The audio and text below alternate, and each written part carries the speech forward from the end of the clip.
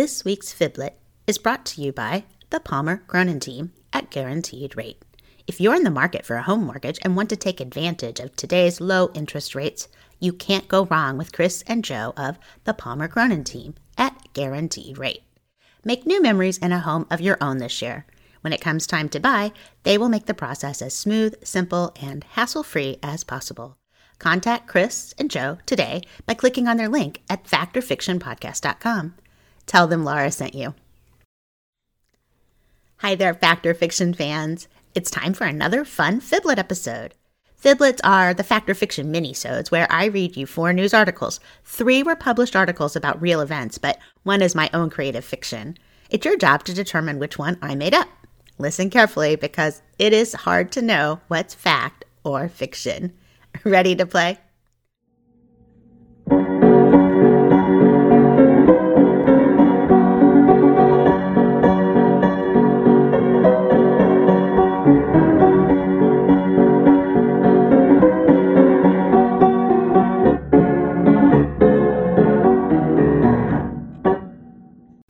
Welcome back, listeners.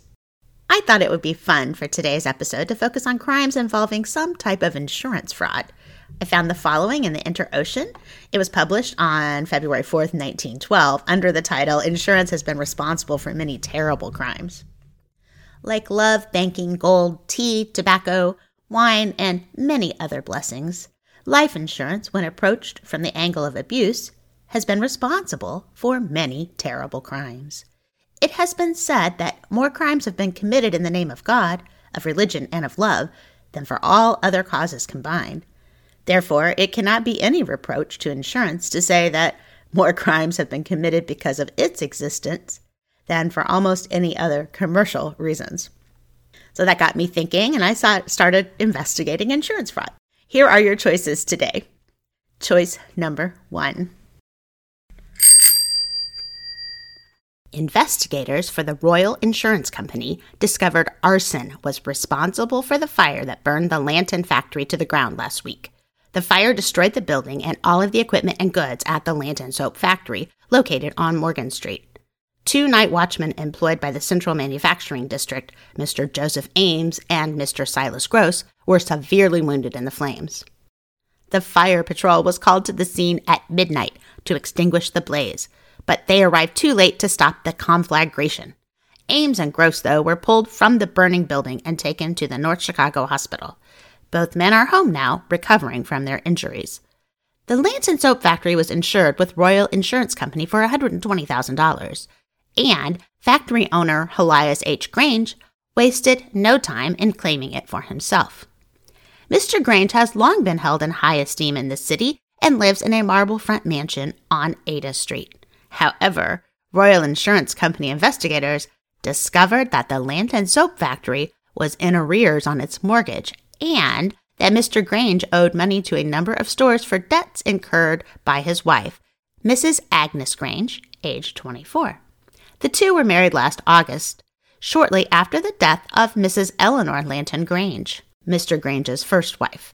Detectives at the building discovered the use of accelerants in the main levels of the factory floors, an area filled with highly flammable soap production supplies. Although no one has been accused of committing the arson, the news is too bad for Mr. Grange. He will not be able to collect on his policy and must find some other way to rebuild his company and pay his debts. The investigation is ongoing into the perpetrator of the fire. Choice number 2. A notorious insurance swindler captured. From the Inter-Ocean, July 7, 1874, page 2. If the resurrection of dead men in these days of progressive science is not of so common occurrence as in ye olden time, the bringing to life of deadbeats by shrewd detectives seems to be on the increase. A better illustration of this form of miracle has not been furnished this law-loving people of Indianapolis for many a day than was presented yesterday by the arrest of the now notorious insurance swindler G.K. Boswell of Muncie.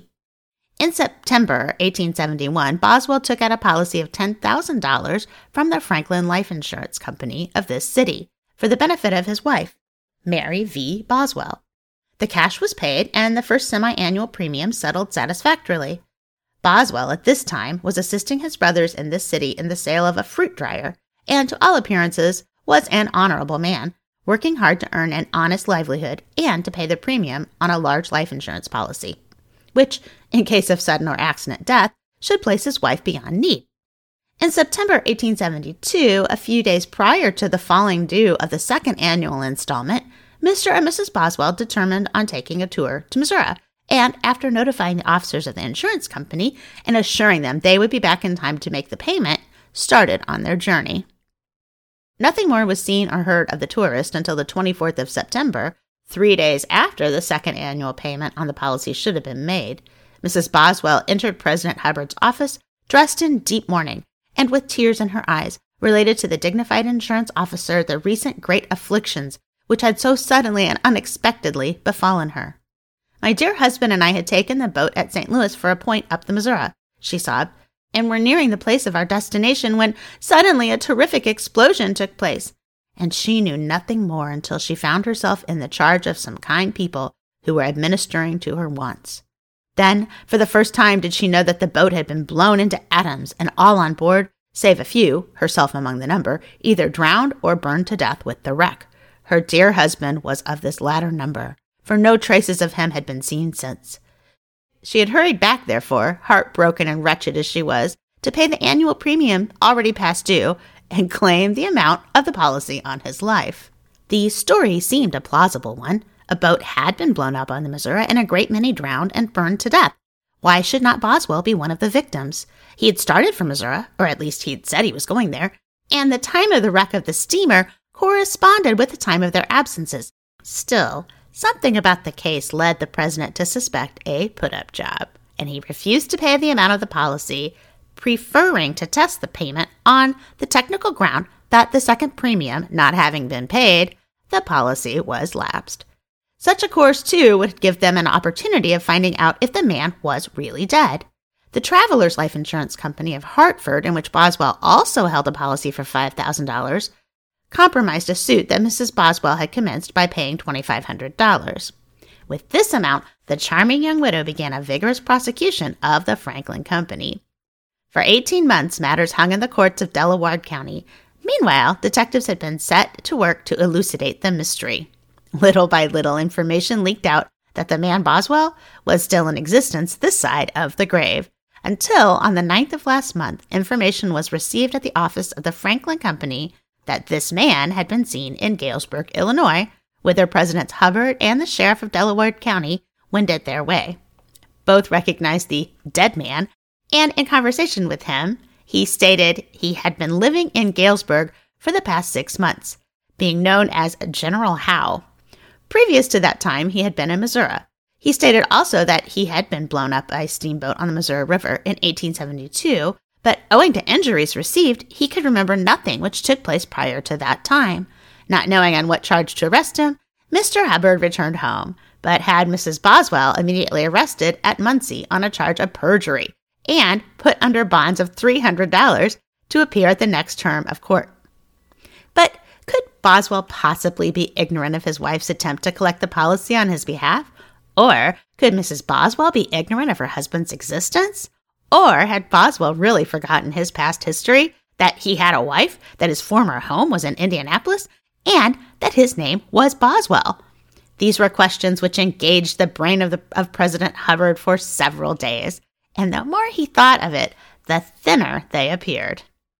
Accordingly, he again went to work to solve the mystery, and having satisfied himself that Boswell and his wife must be in collusion, he sent out an agent of the company who tracked him from Galesburg, Illinois, to Davenport, Iowa, and from thence to Duncan and Sheboygan, Wisconsin, and finally to northern Indiana. The agent then returned from instructions, and in company with the ex-sheriff Swain of Delaware County, was immediately ordered to make the arrest. Proper requisitions were made out last Monday, and on yesterday, Boswell was brought to this city, having been captured at Grand Traverse City on a charge of fraud. Just what will be the result of this interesting case cannot now be determined. That he is a swindler of the most consummate type cannot be doubted. But to prove complicity with his wife, or even to prove that his wife knew of his existence while attempting to collect the policy on his life, may not be so easy. At all events, the case promises to be a novel and interesting one. President Hubbard has already expended in the case upward of $5,000. Choice number 3. Rathbun pleads not guilty. From the Champaign County News, the 16th of November, 1901, page 3. Newell C. Rathbun, accused of killing Charles Goodman in a hotel here by poison, was in the afternoon positively identified by an officer and an acquaintance of the prisoner from Little Rock, where he had lived. Later, Rathbun was arraigned before Mayor Raid on a charge of murder. He pleaded not guilty, and Mayor Raid held him over to the circuit court without bond. The prisoner had no lawyer. After being arraigned, he was taken back to jail. The circuit court will convene in special term Monday, and a grand jury will be impaneled to consider Rathbun's case. Rathbun was identified by Deputy Sheriff Al Chichester and E.J. Glockler. The meeting between the prisoner and the Arkansas visitors took place in Sheriff Rabe's office. "Hello, Rathbun," said Glockler. "Don't you know me?" "Yes, you're Glockler," responded the prisoner. "Did you give that man the dope?" asked Glockler. "I am not guilty of the crime as charged." "Did your wife know anything about your scheme?" "She might have thought about it. Why didn't she identify the body as not being yours?" "I can't tell. She's an excitable woman." "What about the statement of Carrie Pryor that you wanted her to go into an insurance swindle with her?" "She is an enemy of mine." At the conclusion of the interview, Rathbun signed a paper acknowledging his identity. He's reported to have said to fellow prisoners, "The officers haven't a thing on which to convict. A man's intention does not mean that he may be convicted." Choice number 4. Unger and Brown guilty. From the St. Louis Globe-Democrat, June 11th, 1901, page 2. Dr. August M. Unger and F. Wayland Brown, on trial for conspiracy to defraud insurance companies through the death of Miss Mary Deffenbach, were this evening found guilty and sentenced to the penitentiary under the Indeterminate Act. Frank H. Smiley, indicted with Unger and Brown, pleaded guilty and turned state's evidence. It's likely that he will escape with a light sentence. The evidence in the case showed that Unger, Brown, Smiley, and Miss Deffenbach entered into a conspiracy by which Smiley was to appear as the affianced husband of the woman. She was then to be ill and apparently die, leaving him the insurance, which included 1 policy in a stock company and 2 in fraternal organizations, the total aggregating $25,000. The woman in her will said that she desired her remains to be cremated, and it is supposed that it was the intention to hurry away after her supposed death and cremate another body procured from the hospital. The woman became sick according to the program, but did not rally and died. Her body was at once cremated. An inquest was held by Assistant Coroner John B. Weckler without a jury, and Weckler returned to the coroner's office a verdict that the woman had died of natural causes.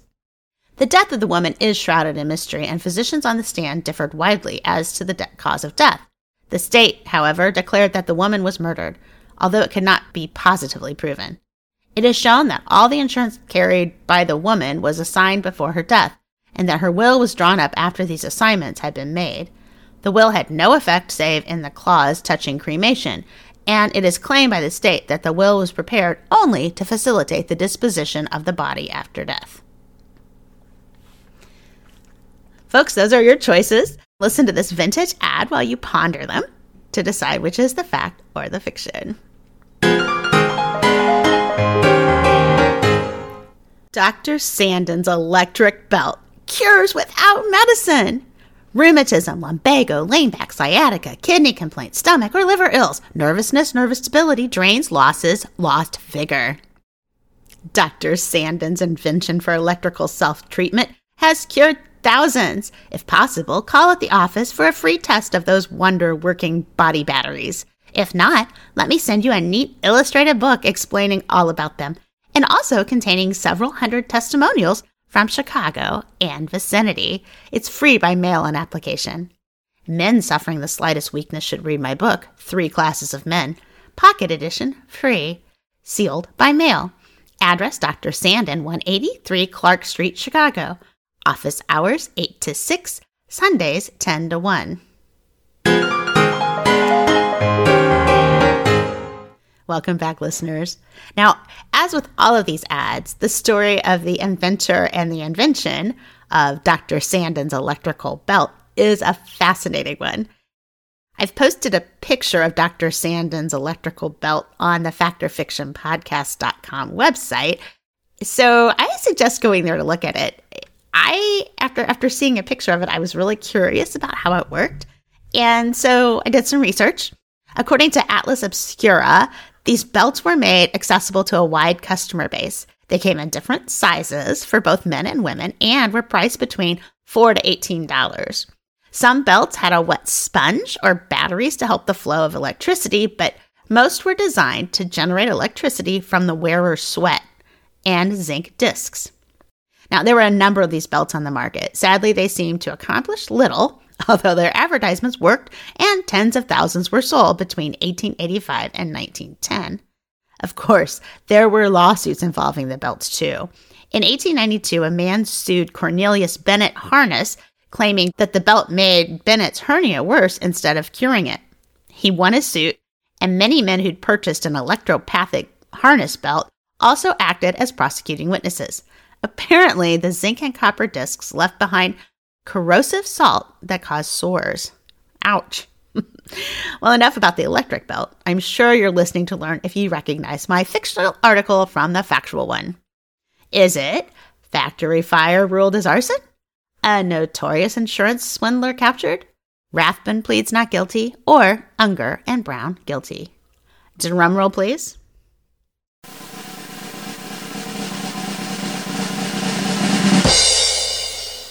The story I invented is factory fire ruled as arson.